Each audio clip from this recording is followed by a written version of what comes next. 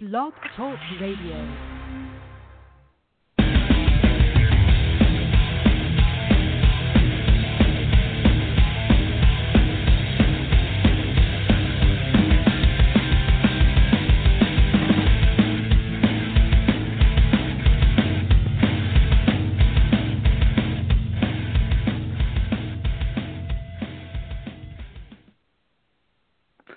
Hello and welcome to this May 5th Cinco de Mayo edition of the Major League Fantasy Baseball radio show on Blog Talk Network. I'll be your host this Sunday, Cole Friel, filling in for the normal Sunday radio show host, Brian Roach. As usual, we will talk about some of the latest news, some injury reports. We will also deal with things past, present, and future in the world of baseball, both performances that have piqued our interest, as well as streamers and matchups from this upcoming weekday series. But before we get into all of that, I'd like to bring in my guest for this week's edition, Kyle Klinker. Kyle is a member of our leagues. He has been a member and a guest on these shows for a number of years. How you doing today, Kyle? And anything off the top of your head that you want to lead today's show off on in terms of baseball? Oh, well, hey, thanks again for that kind introduction and everything. I'm glad to be able to do this. Honestly, no, I'm ready to get after it and talk a little baseball. I'm definitely excited to get talking about the Reds and their situation out in the outfield with a big cluster of outfielders that they have. Yeah, it's interesting. You mentioned the Reds. I almost brought up the Reds before I brought you on, just because, if there's one little baseball factoid, and I mentioned it before the show, but if there's one little baseball factoid I think that really sticks out from Sunday, it's the fact that the Reds had 3 home runs on 3 consecutive pitches from Jeff Samardzija, not just at-bat pitches. That was a stat and a storyline that trended at the top of ESPN for all sports, which is fairly significant. But before we move forward for today's show, I'd like to remind our audience about our partner, Thrive Fantasy. Thrive Fantasy offers a different model for the daily fantasy game. Instead of offering the salary-based format, it offers prop bets instead. You can go to thrivefantasy.com or majorleaguefantasysports.com and click the Thrive Fantasy link. Thrive also offers to match your first $10 if you put in the promo code MLFS. That's thrivefantasy.com and the promo code MLFS. We are also seeking members for our 2019 competitive football leagues. We are trying to look early to put the net out and try to find the right fits and members for these leagues. If you think that you would fit, you can email Corey D. Roberts at majorleaguefantasysports@gmail.com. Email Corey D. Roberts at majorleaguefantasysports@gmail.com. And if you like the work we do here, either in writing or on the show, you can go to our Patreon account. That's patreon.com/majorleaguefantasysports, patreon.com/majorleaguefantasysports. Now, the first thing we'll get to on today's show is some news. Mostly I look for injury list things, but this week actually seemed to have more moves and movers and shakers, so to speak. So you foreshadowed it earlier. Why don't you kick us off by talking about the fact that Scott Schebler was optioned, Matt Kemp was released, and Nick Senzel was called up. So a lot going on in this Reds outfield situation. Yeah, definitely. The Schebler move, maybe not so surprising that he got demoted. For me, what was the big surprise was how much he struggled this year compared to what he's done in the years past. Not too long ago, in 2017, he hit 30 home runs, and he had just last year he had 17 home runs. From a points league perspective, he was averaging 2.5 points a game, which is pretty solid. He was supposed to be the everyday center fielder for the Reds. Obviously, that's changed now with the plan to put Senzel out in center field. So that was a little bit surprising. The other surprising thing, of course, is Matt Kemp being released. You know, he was just kind of stuck out there in the outfield with all that depth, and not only depth, but it's young depth, and the Reds are in a place now where they've got to get some of these young outfielders a chance to play and get everyday at-bats. And when you've got a guy like Matt Kemp in there who's got a bigger contract, he's in a contract year, sadly he's just going to get the boot when it comes to taking bats away from Winkler or Senzel and Schebler, who also got the boot too, just basically because he wasn't performing, to be quite honest with you. He was only batting $123, 81 at-bats, and the guy has struck out 27 times in 81 at-bats. That's a pretty alarming rate there. Yeah, coming into the season, you know, they brought in Yasiel Puig, so we knew this would be a bit of a convoluted. Well, they brought in Yasiel Puig and Matt Kemp, so we knew it would be a bit of a convoluted mess. And then with the fact that they've seemed to want to move forward with Scooter Gennett, who we haven't seen this year because of injury, and Eugenio Suarez on their second and third base positions, which were seen as the two main potentials for Nick Senzel, and taking that top 10 prospect bat, moving it to the outfield. All of a sudden you had, you know, a big influx of outfielders into Cincinnati, where at one point we had talked about how their outfield was a little thin, but it doubled so quickly, and all of a sudden you had all these guys. You know, the thing about Jesse Winker is he's got his upsides, he's got his downsides. Right now he's showing us way more power than we've ever seen from him before. But he did struggle a little bit more against lefties last year. But despite that fact, I think he's the kind of player that, for me, at this point in his career, I want to see him play those lefties and get better.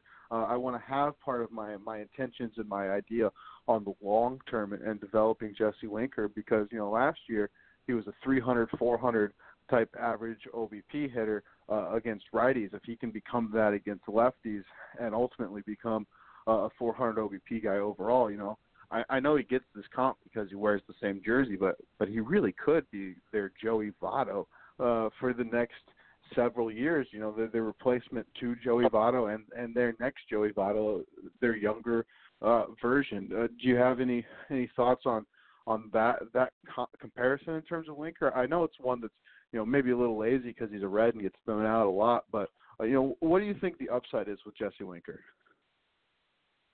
Oh, I think he's got very good upside, and I think you're right. He just needs to get a chance every day to get out there and play and match up against lefties. I know a lot of managers are afraid at times to throw a lefty out there against the lefty, and rightfully so. You know, there's a lot of left-handed hitters that just, for whatever reason, don't hit well against left-handed pitching, and there's really only one way to find out, and that's to give them a chance to play. But, you know, Votto is getting older. His days are running down as well, but I think it's a decent comparison. I mean, both have, in their prime, I mean, when Votto was in his prime, had pretty good pop. Winkler's got some pretty good pop. You know, maybe towards the end of his career, after he gets slower and older, maybe he makes a transition to first base. Down the line, we've seen a lot of left-handed throwers make that transition from the outfield to first base. So I think it's a good comparison.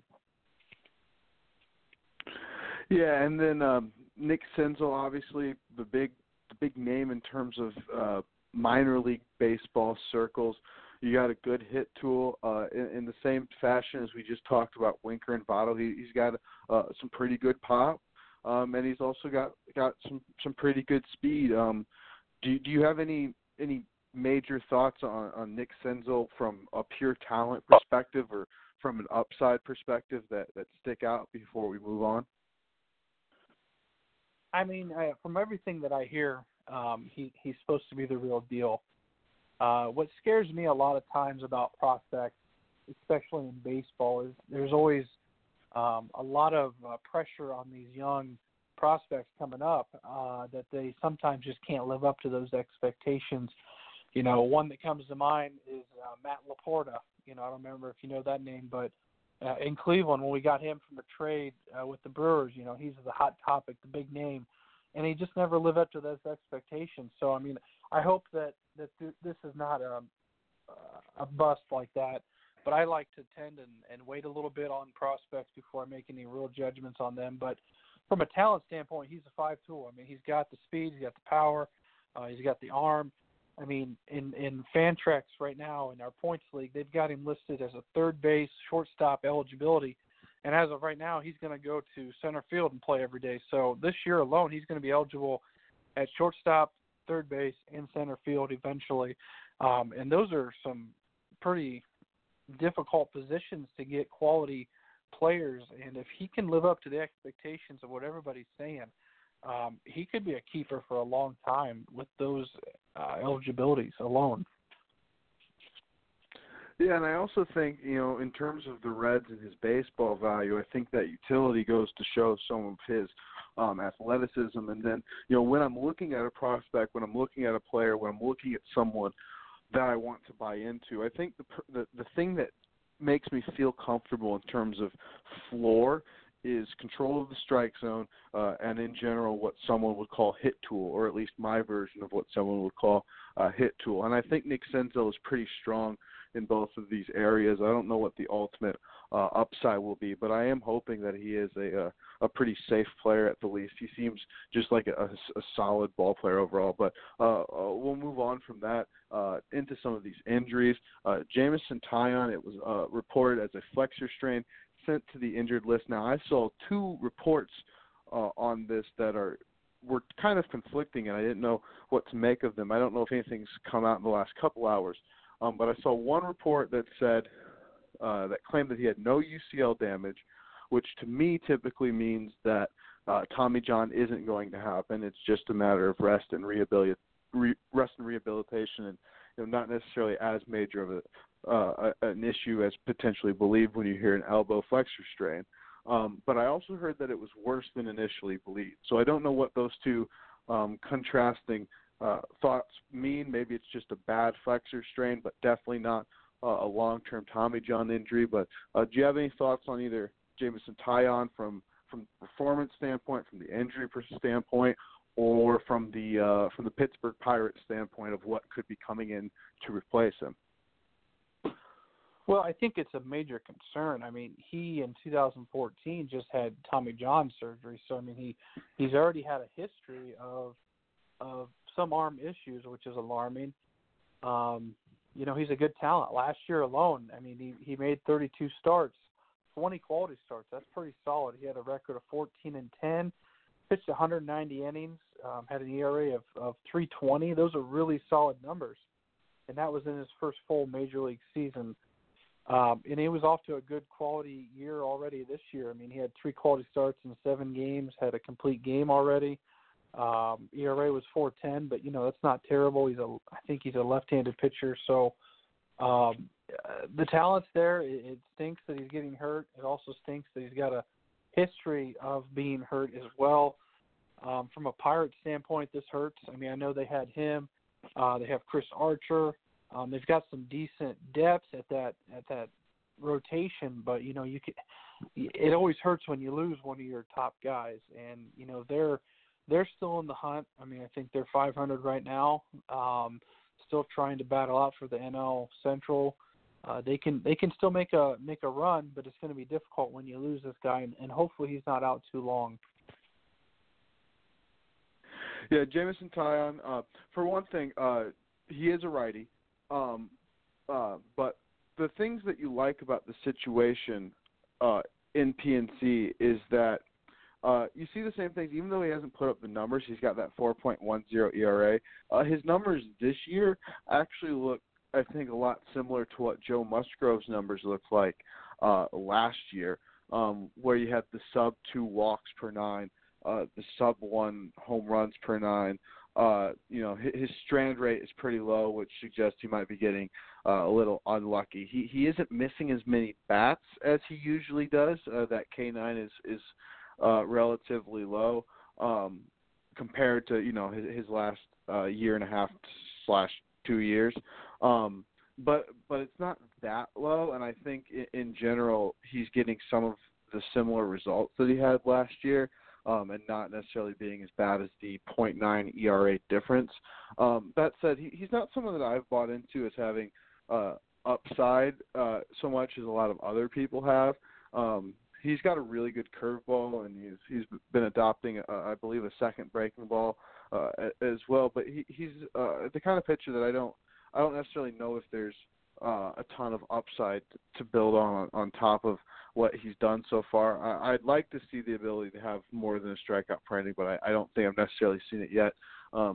This injury is obviously disappointing, but at least it's in the elbow and not the shoulder, which in general for me is a little bit more encouraging. Another injury, Juan Soto to the injured list. Heard a couple different things on this. I believe the one that MLB Trade Rumors reported was back spasms. But any thoughts on Juan Soto? This is a Washington Nationals team, really quick, that last year at this time, I don't know if they were all active, but last year at this time had Anthony Rendon, Bryce Harper, and Trey Turner, and maybe even Juan Soto by this point. And now all four of those guys, I don't know if Rendon came back recently, but I believe all four of those guys are now either on the injured list or, in Harper's case, in Philadelphia. So this Nationals team's hurting a little bit. Any thoughts on Soto or the Nationals? Yeah, it's funny you said that. I had it written down. Rendon is still out, and then Adams also just hit the DL after Ryan Zimmerman hit the DL not too long ago. So Matt Adams gets hurt 7 days, I think, after Ryan Zimmerman hit the DL. So that doesn't help. So injuries has been a concern for that team already this year, not to mention that they lost Harper. So and Juan Soto is just a really, really good ball player. I mean, he let's see what he had this year. This year, he's got 6 home runs already. 22 RBIs has been the most impressive part of what he's done this year, I think, in just 28 games played. He does strike out a little bit. He's got 32 Ks and 105 at-bats. From what I hear and what I read is, I'm hoping this is true, it sounded like a minor back injury, which we hope that those reports are true. Like you said, back spasms, keeping him out hopefully no more than 10 days or so on what they're allotted now with the DL rules. So he's a really, really good ball player, and would be very unfortunate if he starts to become injury prone, which I don't think he will be, but you always got to keep an eye on the back because it's a pretty important piece of the human body, of course. Yeah, I'm not overreacting to this, but just because we're bringing it up right now, it is, I think, an accurate statement to say that a back injury is one of the scarier ones to have. Now, just having a little spasm at 20 years old or 21, whatever age he is, I don't think is necessarily indicative of anything. But it is an injury, I think, more so than most that can be degenerative, so to speak.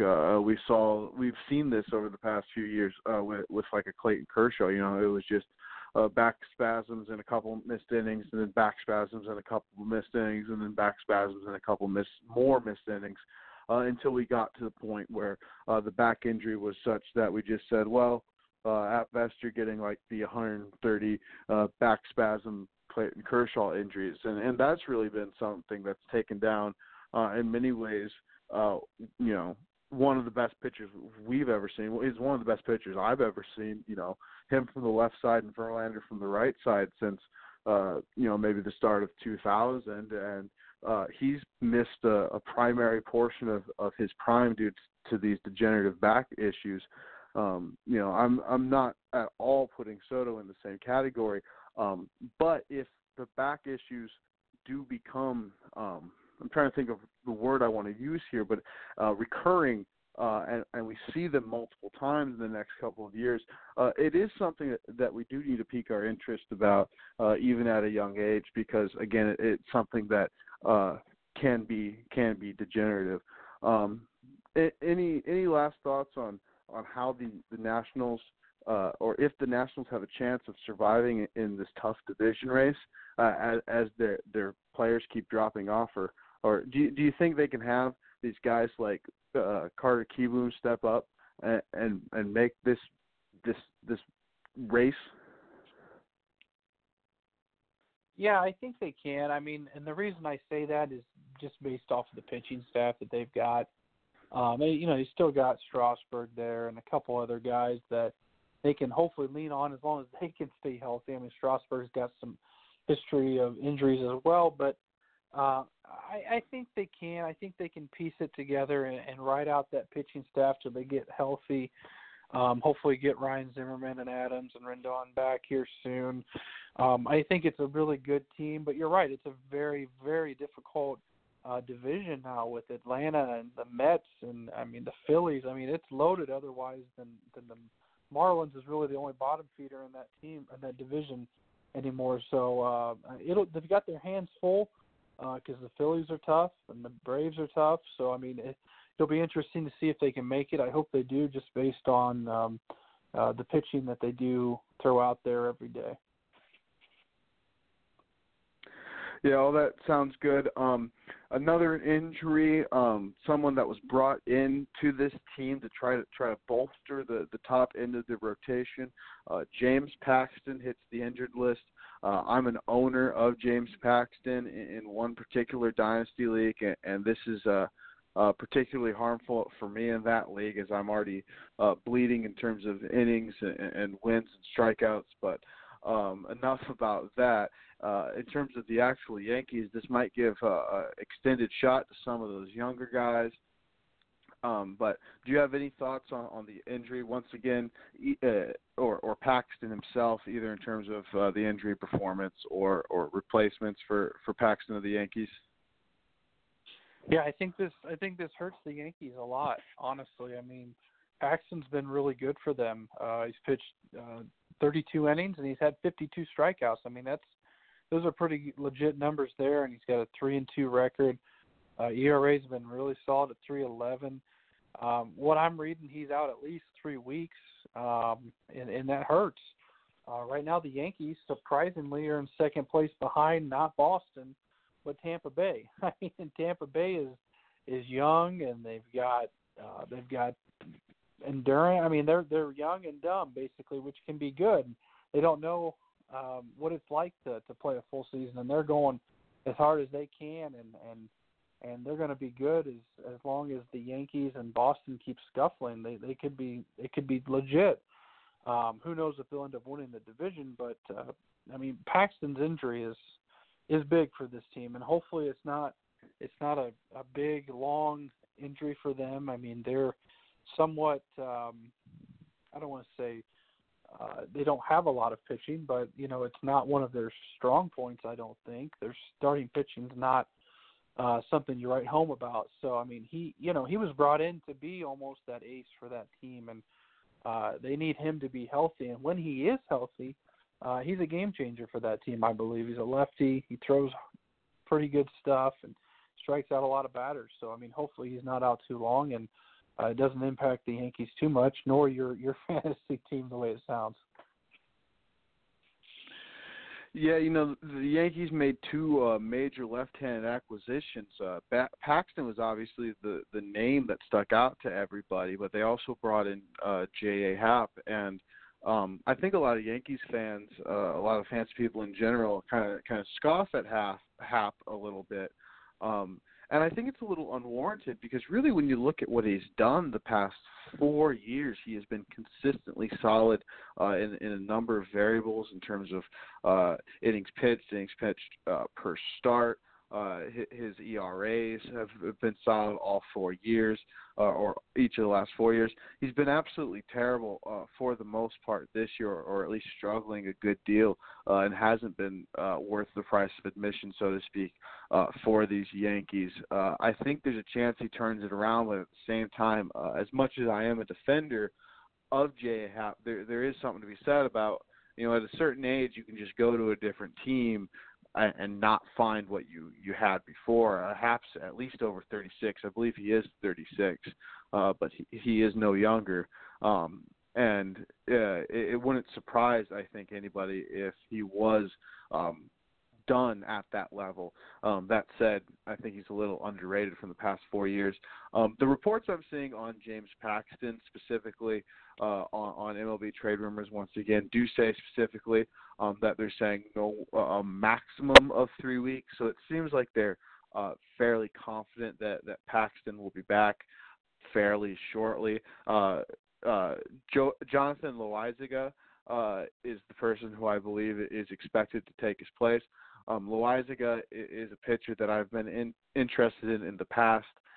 He's somebody who does carry with him the caution of being someone who has some blow-up tendencies, can completely miss the strike zone and surrender a lot of walks, but at the same time, he's an intriguing starter with a fair amount of upside. On the opposite side of the James Paxton transaction for the Yankees, we had Miguel Andujar activated fairly recently.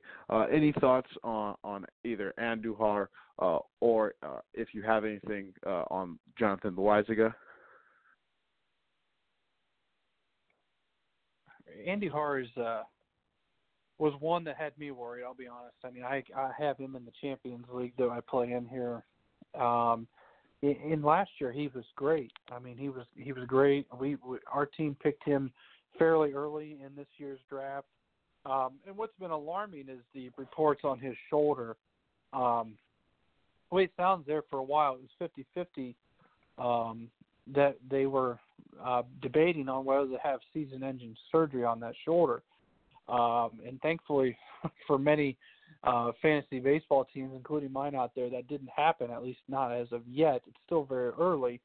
But it sounds like it's a serious deal there, and hopefully it doesn't interfere with the rest of the season. I mean, the guy last year was one of the best third basemen in the league. I mean, he 27 bombs, 92 RBIs. I mean, he played almost every day, played 149 games. So, but, he plays third base, and you've got to have a healthy throwing arm to play third base. So for him in the long term, you hope that it's nothing too serious because he's a very good player, and he'll hurt many rosters, including the Yankees, if they lose him. I mean, that's getting him back, I think, was big for the Yankees after losing Paxton. You lose one, but you get one back, and I think that can help with the team morale a lot, and hopefully it'll keep that team moving forward. Yeah, he came back fairly recently, batted cleanup as recently as this Saturday. So, he's getting a high priority in a high lineup, or in a good lineup rather, or a lineup that we expect to get better and better as it becomes more and more healthy. But while I'd like to really buy into it, and while I hate to say it for everyone's fantasy teams and for the New York Yankees, I mean, this shoulder is scary to me. I do believe he has, and when I say has, I do mean present tense. I think he has a partially torn labrum. I think the idea is that they're going to play through it maybe, or that it's not a bad enough tear that they think that's a possibility. But my big concern isn't necessarily even that. I think sometimes when we think of injuries, especially when we think casually, we can think too one-dimensionally about re-injury. I think re-injury could happen. I think what I'm more worried about is that the shoulder somehow comes into effect with his ability to generate power, and that we don't see him generate the power that we need him to see. And that's particularly scary to me for Miguel Andujar, because he's not a hitter that takes walks. So if he's not generating the hard contact, or if there's something wrong with his swing, he's not the kind of guy who's being very adept at winning battles with his eye against starting pitchers. So, it all comes down to, listen, these doctors know. I neither know what Miguel Andujar's, MRI looks like, nor would I know what it meant if I was looking at it right now. So, they have professional doctors with the New York Yankees organizations. They know what they're talking about, but at the same time, this move seems to be made from the perspective not of necessarily and I don't mean to put this in the wrong way, but every now and then you do make risks, and not necessarily in what's the best move for the long-term future of Miguel Andujar necessarily, but what kind of a risky move can we make to try to continue to win baseball games, as that's what we currently need to do as an organization as these guys keep getting hurt. I don't know if you have anything more to add on this Yankee situation before we get to a couple more minor things.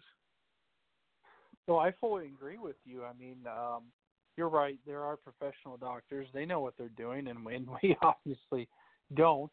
And when it comes to the health of a player, but I'll be quite honest with you, I was thoroughly surprised. Game 1 and game 2. I mean, they had no plans to putting him at DH at all. I mean, it sounds like it's third base for this young man, no matter what, which surprises me. A lot of teams will ease their players back in. I mean, Cleveland Indians with Francisco Lindor alone, I mean, they've really eased him back in and given him some days off and put him at DH. And I was a little surprised that they said, game 1, game 2. I mean, he's our third baseman, which I get it. He's great when he's healthy, but I mean, you also got to think long term here. What good does it do if he comes back and plays 5 games and then completely blows his shoulder out? I mean, and he's done for at least a year and maybe some of next year. So I think it's something worth keeping an eye on, and hopefully the Yankees don't overdo it with him too quickly. That's just my personal opinion and my worries that I have. Yeah, no, I'm glad you brought that up because it's something that I saw when I was flipping through his page too, because I was curious about it. Because to some extent, I kind of expected them to bring him back as a first base DH only, at least for a little bit, in terms of maybe one step in this rehabilitation. From one standpoint, it shows an immense confidence that they're putting him in third base and in multiple games and back-to-back games at third base so early. But at the same time, it also does make you wonder if there's a potential for stress there, and that like does happen in a lot of these cases when players put off surgery, that surgery ends up being, for lack of a better word, inevitable. But we'll move on. A couple minor moves. This one I meant to add to and bring up with alongside the Reds, but they called up an infielder by the name of Josh Van Meter. He's 24 years old, bats left-handed. He was a fringe 5 prospect on Fangraphs, which is an article that they make about some fringy prospects, for lack of a better word. Came out firing so far in AAA this year. In 30 games played, he has 13 home runs, almost a 1-to-1 strikeout to walk rate. Is a little old for the league, but not incredibly old for the league. He's 24 and a young 24. He also plays, I believe, second base, so there's a chance that he slides into Jeanette's role, at least until Jeanette comes back, or at least gets some opportunities in the majors. He's not someone I know much about outside of this Fangraphs page personally, but he is someone that I think, especially when you consider, I like to believe, some people will dismiss this idea, but I like to believe that a hot hitter is a real and legitimate thing, and whether or not Josh Van Meter is good enough at this point of his career to even present the stats consistently that he showed in AAA so far, I think that he might be locked in the zone right now that could make him an instantly intriguing hitter just based on what we've seen from him so far. And he looks like he might have an opportunity in that Reds infield. Again, it's not someone I'm paying for, but if the entry cost is free, this isn't the prospect people were touting. These first 30 games have really changed some things for Van Meter in terms of his value, so he's someone worth keeping an eye on.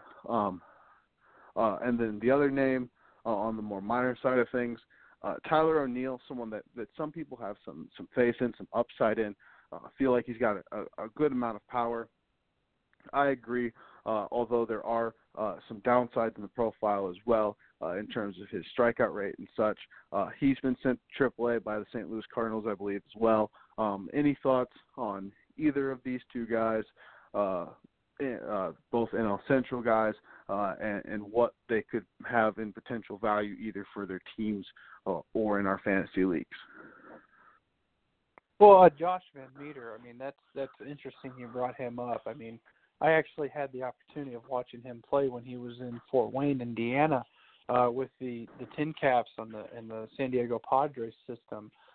He was a fairly high draft pick. He was drafted in the 5th round by San Diego, and he's from Owasso, Indiana, so not too far away from Fort Wayne, Indiana, where I'm from currently. And it's a good story, to be honest with you. I mean, he's hit the laces off the ball at AAA, like you said, which is very odd because throughout his minor league career, he's really never had true power numbers. So I think you're right. I mean, I think there is a lot of value to having a hitter on your roster that honestly is just hot right now. And you know what? He might cool off in a couple months, and he might get sent back down to AAA. But you know what? For the next month and a half, if he hits like he's been hitting at the AAA level, why not bring him up and why not give him a chance? He's still fairly young. He's only 24 years old. He's listed as a second baseman. You're right. He could fill the gap for Jeanette. So give him a chance. Let him play.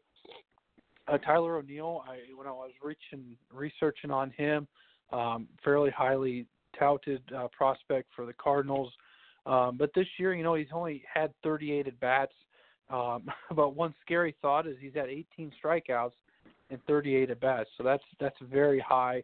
The reports that I read basically said that they wanted him to go back down to AAA and get everyday at-bats, get it into a routine, get back, maybe gain some confidence. And I'm assuming probably sooner before later he'll make a call up here to the Cardinals once they've had some, injuries or moving parts that happen throughout the year. I'm sure we'll see him back in a Cardinals uniform.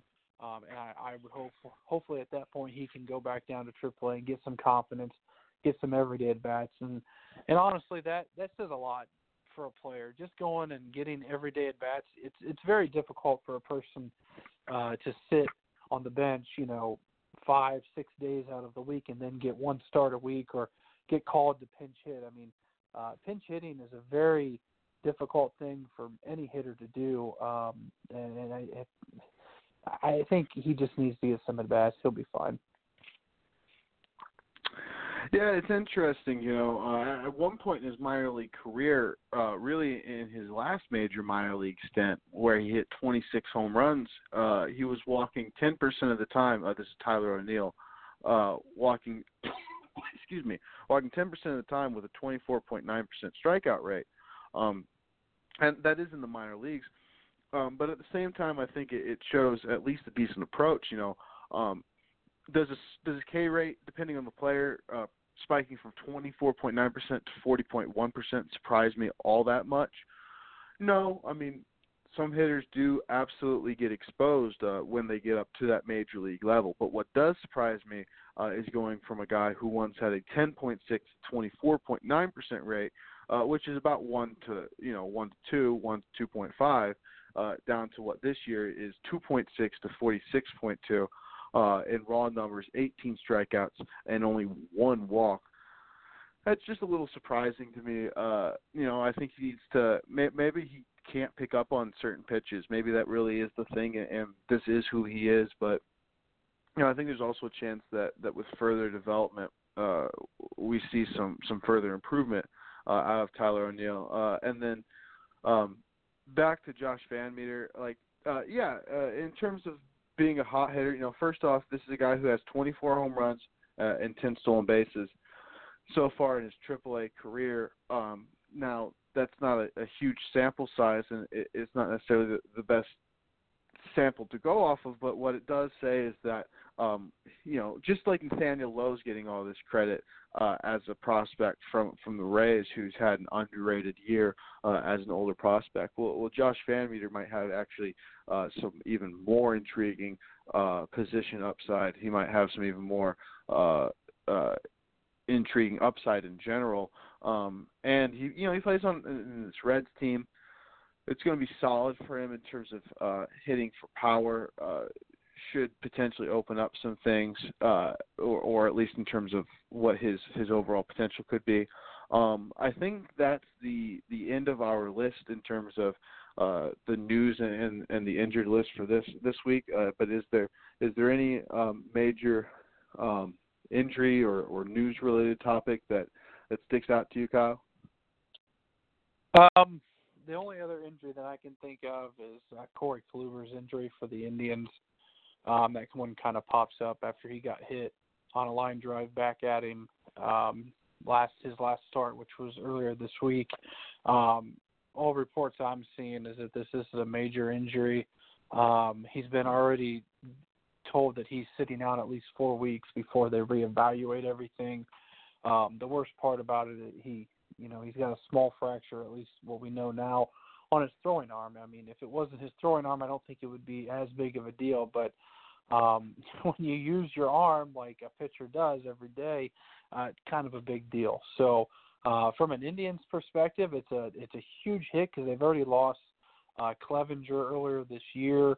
And this team did not invest in their offense whatsoever or their bullpen whatsoever. They nickeled and dimed it and put Band-Aids over scabs, hoping that it would get better.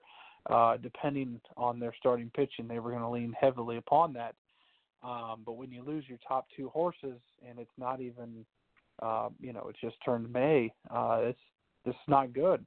Not good at all, especially when the Minnesota Twins are playing good baseball right now. So I think that injury has been kind of underrated, to be quite honest with you. Yeah, I don't know if it was last week with Brian or on Thursday with Kyle Amore, but we talked about and got into the Kluber injury just a little bit. He called that comebacker in his throwing arm. Obviously, not something you want to see, and it's also disappointing from the standpoint of this is a guy that I think we were looking forward to potentially putting it together after a rough start, having a turnaround. At least that's what I was encouraged by and hoping that I would see as we move forward through the year. It looks like there's at least a chance we will be for the short term, and I think there's at least a chance that for the long term we might not get a chance to see that happen in 2019. Before we move on and discuss a few more things, such as some April performances, and look forward to some weekday series, I'd like to once again remind our audience about our partner Thrive Fantasy, who offers a different model for the daily fantasy game, offering prop bets instead of salary. Excuse me. Go to thrivefantasy.com or go to MajorLeagueFantasySports.com and click the Thrive Fantasy link. Put in the promo code MLFS. And they will match your first $10. That's thrivefantasy.com and the promo code MLFS. And if you like the work we do here, go to patreon.com/Major League Fantasy Sports. That's patreon.com/Major League Fantasy Sports. Now, I think the first thing I want to get to is for the surprising April performances. Players who have piqued your interest, potentially failed to live up to expectations, have exceeded your expectations. Who are your surprise April performers, Kyle? Well, the first one I've got is Elvis Andrus with Texas. He has been a very nice surprise. And don't get me wrong, he's never been a bad ball player by any means. But the offense that he put up in April has been just very, very good. He hit 330. He's hitting 333. He's got 5 home runs. He's got 23 RBIs. Those are really good numbers for a guy that, in his career has not always been known for his bat. He's hit 20 home runs once, but other than that, he's never topped over 10 home runs. So, to have 5 home runs in April and early May, I mean, that's pretty impressive for a shortstop like him. Hitting 333. He's a career 276 hitter, so those numbers have been pleasant. He's got 6 stolen bases. Right now in a points league, he's on my team. He's had an average of 3.93 points per game, which is very, very good for any hitter, yet alone a shortstop. You don't see many shortstops outside of Lindor or Turner really putting up those kind of numbers. I don't know for many owners out there, but I know I drafted him. I know it was mid to late rounds just as a filler. So he's been a very nice, pleasant surprise. That's my first one. Kind of a dud surprise that for me has been, we've talked about him already, Puig in Cincinnati. I know for myself included, I drafted him in 2 of my leagues, and he has been so far a big bust. I mean, from where I drafted him, which was early in the draft, he's starting to maybe come around a little bit. Friday and Saturday, he went 5 for 9. He hit a home run, scored 3 runs, I believe. But he struck out 31 times. He's not a guy that's going to walk. He's only hitting .205 right now. He's got pop, 5 homers, 17 RBIs. Those are decent numbers. But on a team like we've talked about that has so much depth in the outfield, you wonder if he's going to start to maybe lose a little bit of playing time eventually with how much depth they've got over there in Cincinnati. For me personally, I hope he turns it around, and hopefully, like I said, Friday and Saturday, maybe that was a starting point for him to somewhat turn it around. My final one that I've got, and I'll let you hit yours, Matthew Boyd in Detroit. He has been very, very good. He's had 7 starts. 6 of them have been quality starts. He's a lefty. He's struck out 57 batters in 44 innings. He's not on a playoff team yet, and I'll say yet there, because I'm sure once Detroit starts to fade out a little bit, you might hear this name being brought up in some trade conversations for, let's just say, for example, the Yankees, who, maybe they want to add some more depth under their starting pitching, or if somebody loses another starting pitcher. I mean, this is a guy that could bring in some decent prospects in return for a team that's looking to potentially make a playoff push. So hopefully he can keep it up. I know in the points league he's averaging 20.16 per start, which is excellent. And those are my 3 April studs so far. Studs and duds. Yeah, you bring up Matt Boyd being a potential trade option for the Yankees. How about the Philadelphia Phillies?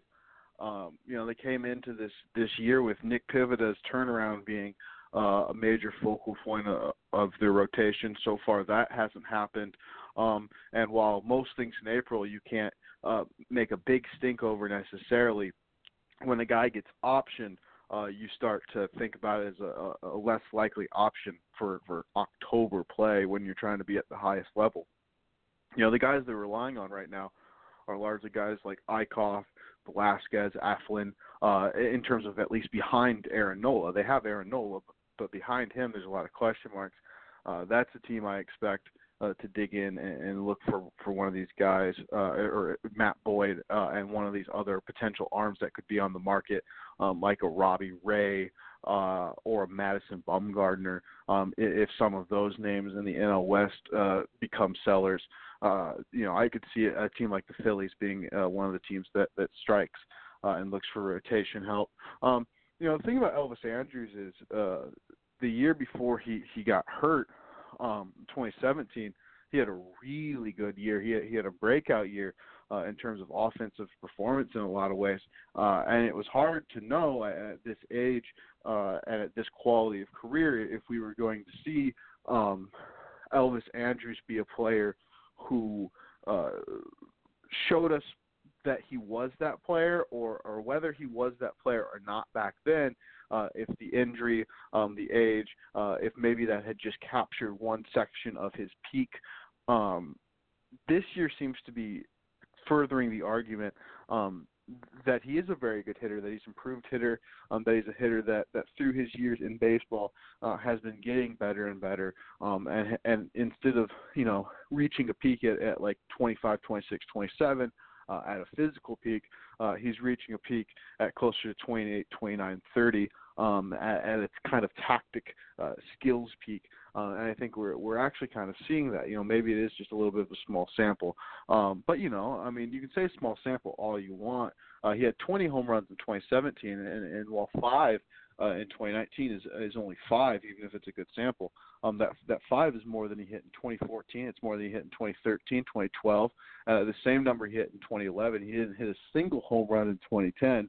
So this is a hitter who consistently has shown us the ability to improve, and his 200 isolated power is the best we've ever seen in his career, and close up there with the 174 mark that he had 2 years ago with the Rangers. And then Puig's case, if you're in a 5x5 league, I'm not saying that you should be happy with Puig, because you definitely shouldn't. But a fifth of the way through the season, he's got 5 home runs and 4 stolen bases.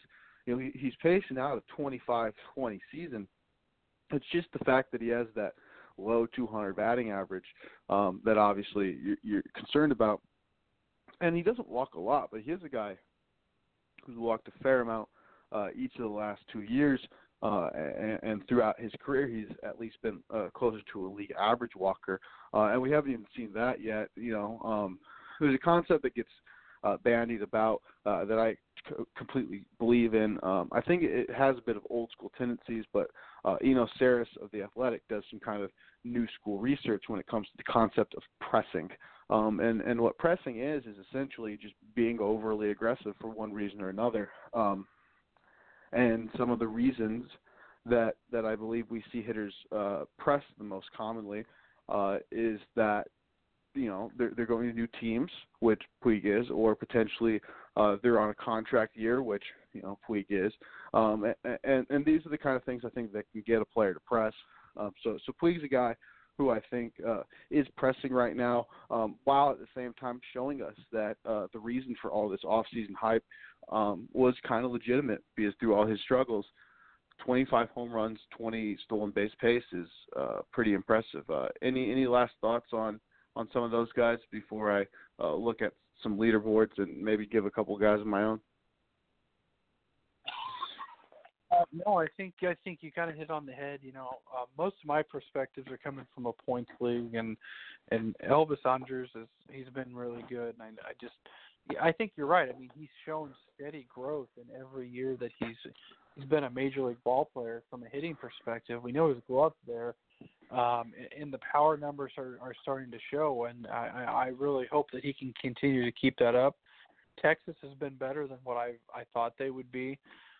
He's become more of a leader on that team, more of an established veteran, which is crazy to think about it. But he's been in the league already, I think, about 10 years so far. So, no, I think you hit it on the head with all your thoughts there. So we can definitely move on. All right, sounds good. Well, just a couple of standout players so far. I'm going to go a little bit off the deep end for a couple of them. Hunter Dozier is a player I've seen talked about quite a bit. I decided to look by sorting by OPS and seeing some names that stick out. Hunter Dozier is currently now up to third in OPS. He didn't qualify right away because he wasn't a full-time starter to start the year. But at this point, he's up there within 1,100 OPS. And, the real question with Hunter Dozier is, can he keep walking like this? Me and Kyle Morey talked about it on the show a couple weeks ago when he first started breaking out, because, I don't necessarily know if I believe it yet. But first off, I think the first question I have to ask myself is, if I do believe it, do I believe he can be this? And Hunter Dozier is a guy who's absolutely always killed the ball. He's hit the ball hard. He seems to do damage. What he has seemed to struggle to do is in his approach. So, if I can buy into the legitimacy of this 15.2% walk rate and this 20% strikeout rate, that would be huge. I don't necessarily think he'd have an 1,100 OPS, but I think Hunter Dozier could be a very legitimate hitter. Javier Baez is just interesting because in the top 14 hitters, no one has below a 10% walk rate in the OPS leaders.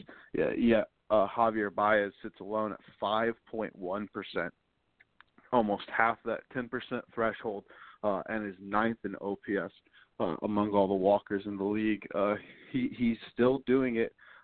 He's still maximizing the potential of the mistakes he gets. And so long as he continues to do that, he can continue to put up these kind of numbers. I've been slow to accept Javier Baez. I think he still has the potential to be highly variable, but man, he has been absolutely stunning so far this year. Once again, frequent followers of me or followers of this show know that I am a massive fan of Jorge Polanco of the Minnesota Twins. I think he's in the midst of an excellent breakout season. He's 14th in the league in OPS right now, 313 average. Switch hitter, I think he still needs to improve from the right side of the plate against left-handed pitchers. But his approach against righties and his ability to dominate righties, I think, is really starting to shine through this year. Still 25 years old. And then one more player in the top 15 that stuck out to me in terms of OPS would be Trey Mancini. Now, Mancini, I think, slowed down a little bit, so to speak, but he still has a 336 average. Is still right underneath Polanco and 15th in terms of OPS in the league. Still isn't a high-level walker, 8.2% walk percentage. Still has a couple flaws, I'd say, but seems to be maximizing a bit better on mistakes and leaning off of pitches that he used to just simply drive into the dirt. Do you have anything that sticks out to you about either Hunter Dozier, Javier Baez, or Jorge Polanco or Trey Mancini? Well, with Baez, I'll be honest, I've never really been a big fan of his. I didn't think that he would be this good, to be quite honest with you, the way he started there in Chicago. But last couple of years, he's really been starting to put it together and become quite the all-star that a lot of people thought he would be. And that's very helpful for Chicago. They could use it over there. And Hunter Dozier, he's been a very pleasant surprise. Let's be honest, he's on a bad team in Kansas City, but that's good for him because he's going to get a chance to play. And sometimes guys just need a chance to play.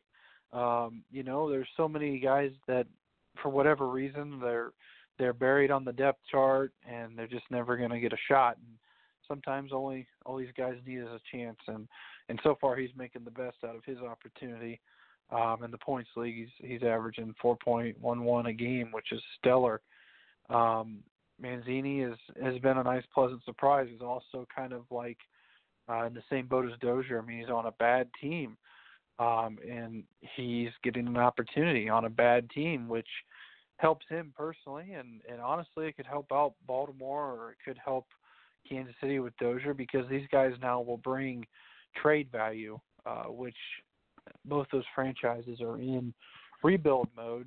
So they're going to be starting to look for ways to get their minor league systems back to where they need to be. And to do that, sadly, you have to play the trade game, and you can move guys that are kind of coming out of nowhere and have some trade value when they might not have had it 2 or 3 years ago. So I love all four of your picks there. I think you did a very good job, and I hopefully Dozier can keep this up, and Baez as well.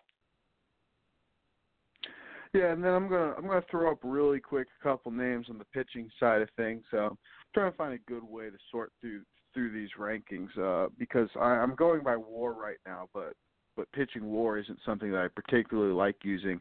But in terms of some of the top 25, Marcus Stroman's a guy who sticks out completely. Hasn't allowed a home run in 41 innings yet this year. There's probably a little bit of fluke in that, but he's also a guy who gets ground balls at a very high rate. Luis Castillo has looked phenomenal this year, 10K9, and has allowed less than one home run per 18, or has allowed less than one home run per 18 innings. With a home run per 9 other 0.5, and doing that in the Reds Stadium. So that's fairly impressive. Joe Musgrove's a guy who's been solid throughout his career in terms of limiting walks and limiting home runs. So far this season, he's been really strong. And really, his 2.63 probably comes with some overall fortune if you're looking at his numbers from a regression standpoint. But from watching him pitch, he's also had some misfortune in terms of things like, coming out of games and having inherited runners score, at least in one anecdotal case that I can think of early on in the season. And then Caleb Smith is a guy on the Marlins who's striking out guys at a very high level. He recently absolutely tore through the Philadelphia Phillies, has a 2-flat ERA in his first 36 innings so far. Can still struggle a little bit with building some high counts, and I don't necessarily know if he's as good as some of his numbers on paper say right now, but Caleb Smith's a guy that I've liked for a long time now, and I love seeing him perform at this high of a level. Matthew Boyd, who obviously we've talked about in the segment already, does happen to be the number one pitcher in pitching WAR right now. But any quick thoughts or last second thoughts before we move on to the next section on any of those guys like Stroman, Luis Castillo, Joe Musgrove, Caleb Smith? Yeah, Caleb Smith, he's been good. You're right. And honestly, it kind of goes back to what I just said a little bit ago. It's a guy on a bad team that's getting an opportunity to play, and he's been really, really good this year. But last year, he started 16 games. He wasn't bad. He had 88 strikeouts, 77 innings pitched. He was more or less a guy that in most of my leagues that I played in, it was the guy that you would see picked up on waivers when a team needed a starting pitcher, and he was usually there. This year it's not the case. This year he's definitely, I guarantee, on about everybody's roster already.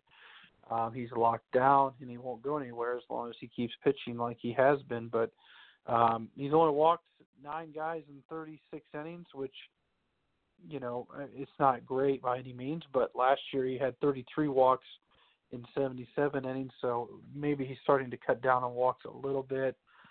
You hope that he can continue to play well. But that's one that I really enjoyed that you brought up. I think that he could be good from a perspective that he's going to get the chance to pitch every 5 days. He's on a bad team, and, he could help them when it comes to eating up innings, which they're going to need, to be quite honest with you, there in Miami. Yeah, bad team, but the overall situation in Miami isn't awful, with a great park situation for Caleb Smith. And then, a lot of people go back and forth with all these kinds of things with analytics and stuff, but what I truly believe is where analytics succeed the most is if they can tell you, this is a wrong or this is a flaw, and we think you could do this better or do this differently or make this change, such as telling a pitcher to throw more breaking balls or more fastballs or more off-speed pitches or focus on something different in the repertoire would be one such example.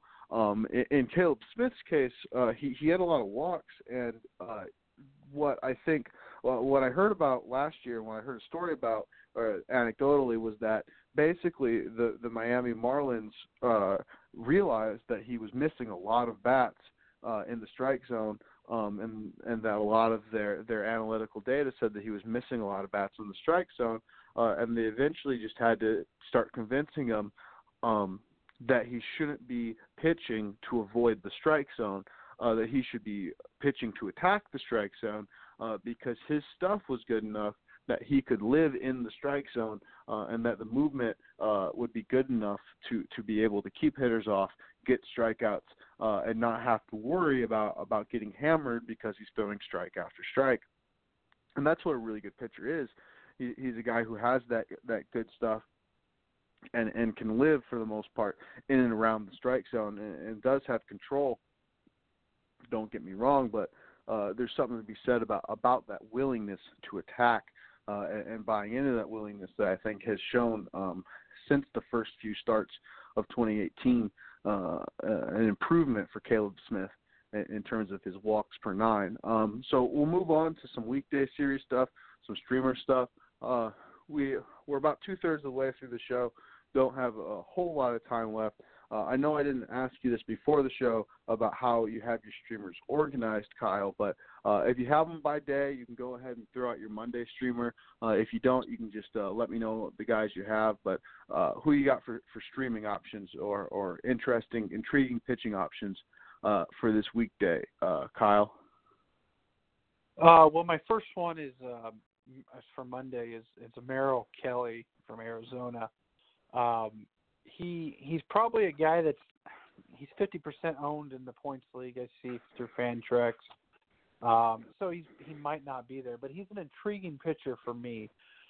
He's a rookie this year. It's the first time he's had any action in the big leagues, and he's pitched really well. He's kind of come out of nowhere for me. I mean, he's got he's averaging 10.72 points per start. He's 3-2 with a 3.60 ERA. And he's pitching on Monday, so there's a good chance he's going to pitch twice. And the first game is against Tampa Bay, which I know we've talked about earlier. They're playing really well, but he's pitched well enough to give them a chance, and he's probably going to pitch against the Braves this week too. So 2 difficult starts, but I've been intrigued by him from an owner standpoint, and if he's available on any of your free agent. You might want to pick him up because I think he could continue to be a decent pitcher this week. Yeah, Merrill Kelly's interesting. He was in the minor leagues, a few years ago, 3 or 4 or something like that. And then he went and played internationally for the last few years, I believe, and I could be wrong, but I'm pretty sure he played at the KBO, the Korean Professional Baseball Organization. And last year he had one of the better ERAs in the league and led the league in strikeouts. Now his ERA didn't stick out on paper to a lot of people, but the KBO is a very hitter-friendly league. And so I think we're seeing Merrill Kelly in this environment kind of do pretty well, the same way we see pitchers put up similarly great numbers at AAA and then come up to the majors and do pretty well. I think we're saying the same thing from Kelly coming over and pitching after spending the last few years in Korea. Monday I think was the hardest name to find names for.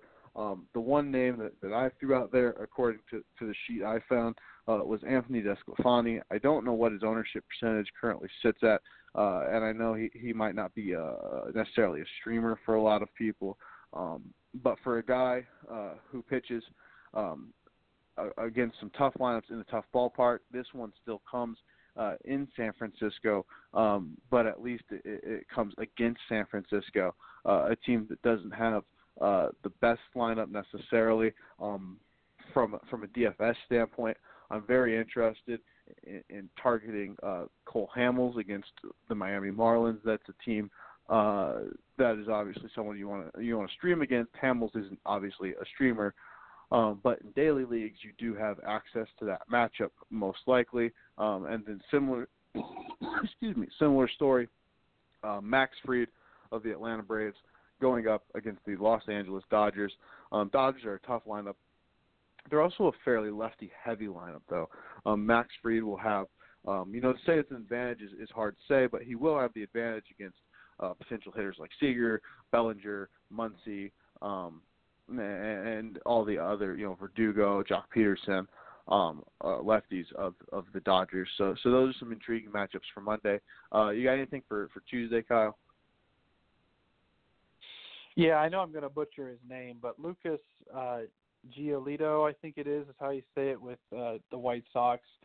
I had him for my Tuesday, basically because of his matchup and who it is. It's against my team, the Cleveland Indians.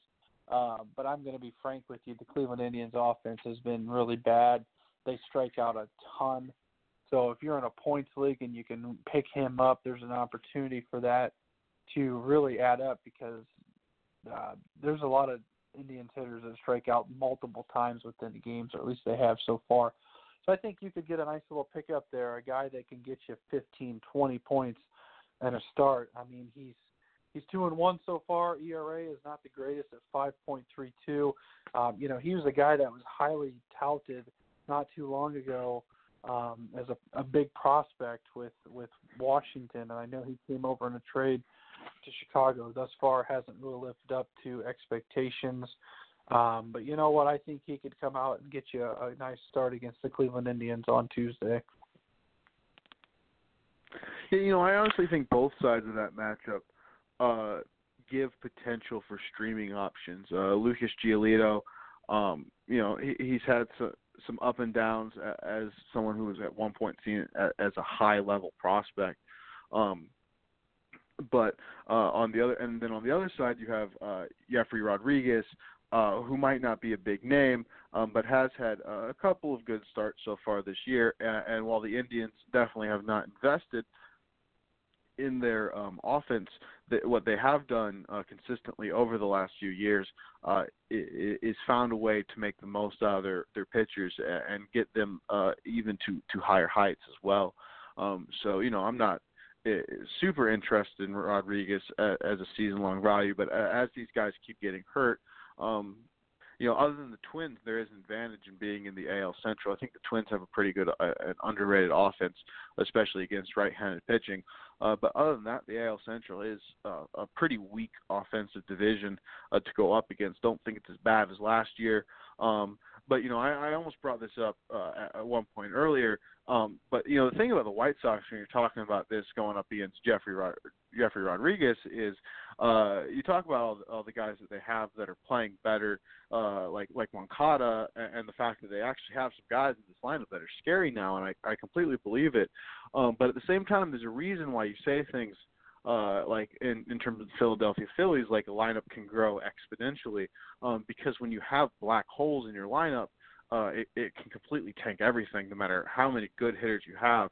And when you're throwing guys out there all the time, like the White Sox do, that are on the bottom half of that lineup, it's just it makes it a good matchup no matter what. Because yes, Moncada could blow you up. Tim Anderson, if he's playing, could blow you up. But at the end of the day, I think the bottom half of the lineup still makes it a matchup worth seeking out. So this Cleveland Indians White Sox matchup, especially from the Cleveland side of things, most of these pitchers in this matchup are going to be owned. But from a DFS perspective, I expect this to be a series worth streaming against, so to speak. Anything for Wednesday, Kyle? Yeah, I got with the Marlins, Jose Urena. I can't ever say his name either, but I've got him as my Wednesday.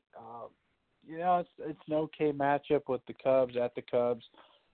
You just never know what you're going to get out of that Cubs offense. It could be really, really good, or it could be below average. So, and Jose, he's pitched fairly decent as of late. That was another reason I had him as a streamer. Before his last start, he had pitched 7 innings, 6 innings, 7 innings, and even his last start, he went 6 innings. So he had been getting better in the last 3 to 4 starts, and he's only owned in 34% of leagues. He's probably going to be available if you're looking for a spot guy on Wednesday. He could be your guy against the Cubs. Yeah, it's interesting. I'm a Cubs fan personally, and I think sometimes it's because I'm a Cubs fan that I feel like it's frustrating. But I also think that in general, the Cubs might have one of the most frustrating offenses to stream for or stream against. I genuinely feel like they're an offense that has the players and the capacity to put up a crooked number anytime, and yet for the last couple of years have not quite had the consistency of most of the lineups that have that high-end firepower on a someday basis. The one thing I wrote about the Miami Marlins Cubs series in my personal notes here is just that I do expect somebody from this series to have an absolute dominant game in terms of Miami Marlins pitchers, and I expect someone to get absolutely shelled, because I just feel like that's what the Cubs are going to do to this rotation over the course of a 4-game series. A couple other guys I think worth potentially putting an eye on Wednesday. Don't know ownership percentage of Kyle Gibson, but he's a pitcher that was solid last year, but he's not someone who stuck out. didn't come off to a particularly hot start, and I could see him being someone who was dropped in a number of leagues as well. So, I don't know particular league settings that might involve Kyle Gibson, but at Toronto has been a pretty good start so far this year. They do have Vlad Guerrero now, but so far that hasn't been something that's been particularly terrifying in terms of a streaming or start-to-start basis. And then mentioned him earlier, Jonathan Loaisiga, New York Yankees starting pitcher with a lot of upside, a lot of talent. Not necessarily someone you do want to stream, even though I think the Mariners are a pretty solid matchup right now. It's still a guy who can blow up against anybody because his biggest issue is consistently himself right now in terms of his control and such. But he has the kind of stuff and upside that make him intriguing to me. And I like watching him pitch at the very least when he finds his way into the majors. Why don't you go ahead and lead us into Thursday, Kyle? Yeah, I've got Trevor Cahill for Thursday with the Los Angeles Angels.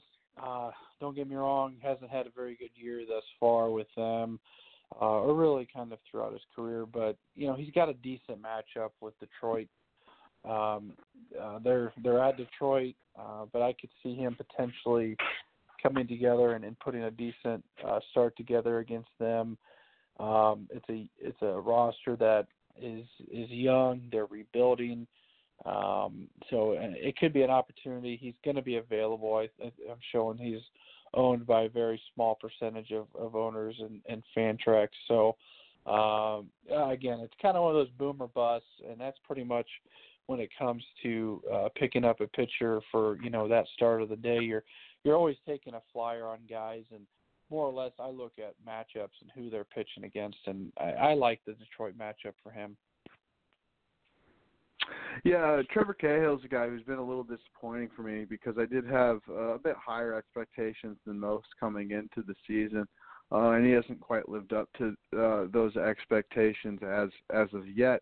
But what he has done is he's shown us the fact that maybe these strikeouts that he's gotten in a slightly higher rate since last year on Oakland aren't a complete fluke. He has managed to get a good number of those, and he has seemed to get hit pretty hard by the good offenses, and that's not the case in this situation. Speaking of this matchup, I have quite a few extra matchups, or at least a few extra matchups written down on this paper, and I have both the Tuesday and the Thursday games all around from this Detroit LAA series are intriguing to me. On the Tuesday game, you have Daniel Norris, who I think is one of the least intriguing to me of the series, but LA is a decent offense to stream against, and so Norris will be throwing there on Tuesday.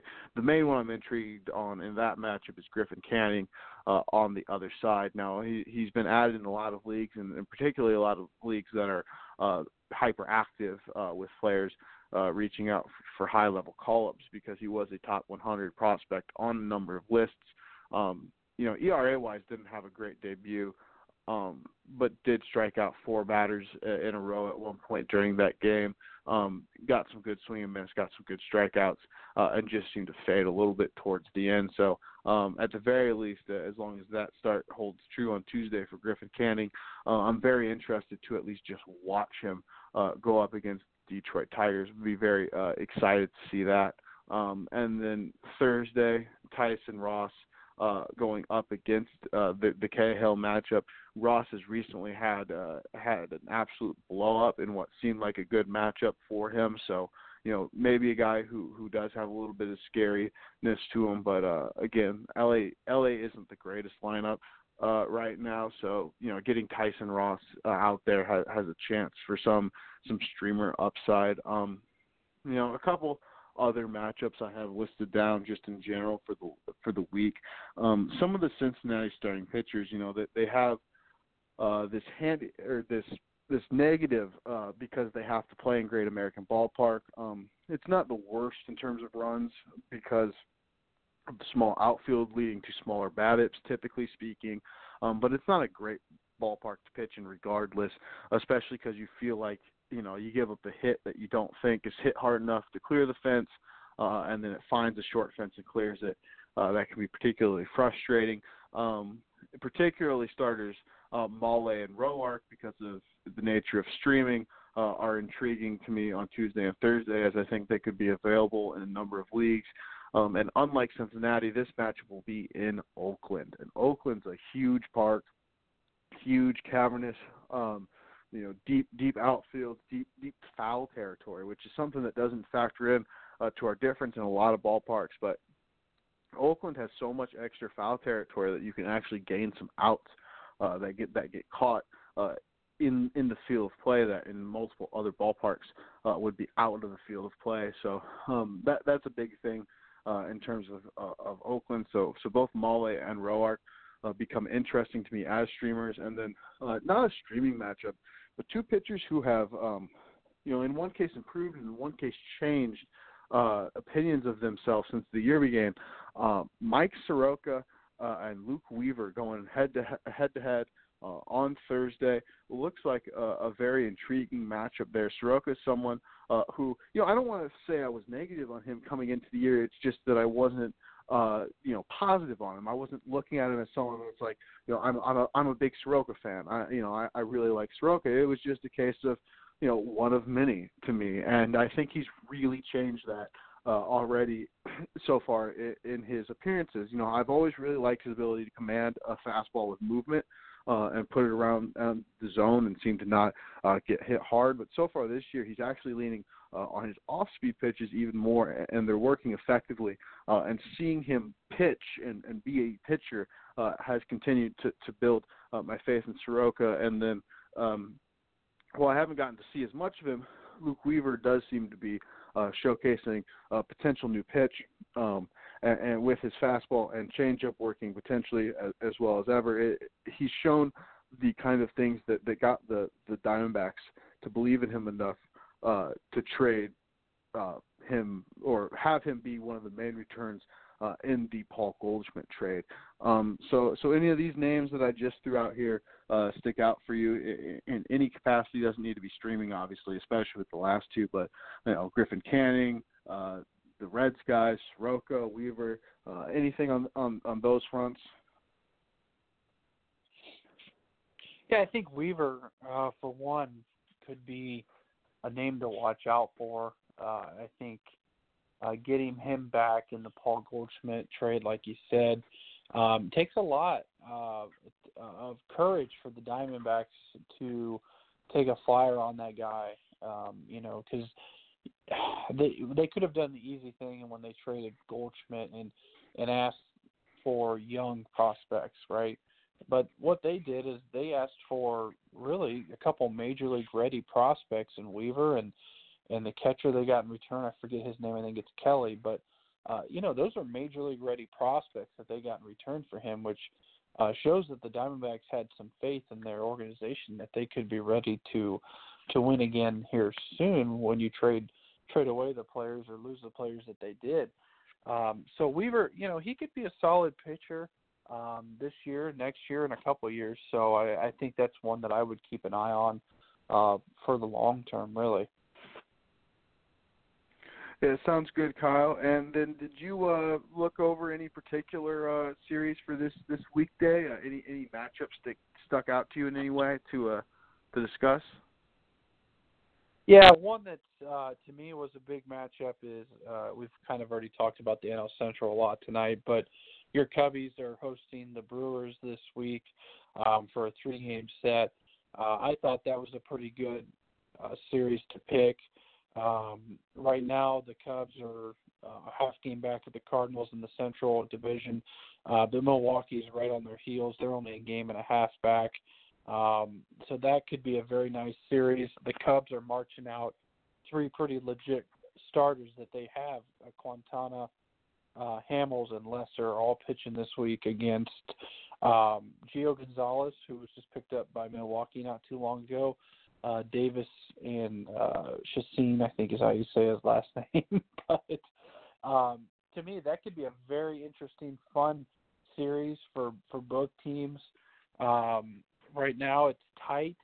It could be, obviously, it's way too early to say that this series will have impacts on the playoffs. But if you think about it in the long term, with how many times these teams play each other, it might have a little bit of impact on what the playoff picture could say within the coming months, because that division is very good.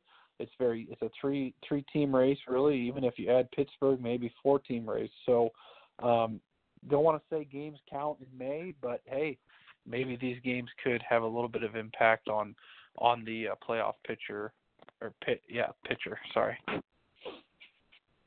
Well, and ultimately, when it comes down to it, when we're tallying the games at the end of the season, wins in May count as much as wins in September. The only wins that matter more are the ones after the first 162. In the Cubs' case for this week, this weekend they were home against St. Louis. They played 7 home games all week, 4 against Miami, 3 against Milwaukee. It should be interesting to see as they continue. St. Louis has been making the moves necessary to get them near the top of the division. Now, right now, currently, as we're having the show, the Cubs lead the St. Louis Cardinals 6-2 on Sunday Night Baseball, and they're hoping to continue to if they can win this game, continue to close the gap that the St. Louis Cardinals have and continue to potentially push for the divisional lead. But this will be a big week for them, especially with all the home games to try to make a statement early in the week. Make sure that you don't even split against Miami. Make sure that you win at least 3 or 4. Roll. Cross your fingers and hope you can win 4 or 4. And then really try to stick it to Milwaukee at the end of the week from a Cubs fans perspective.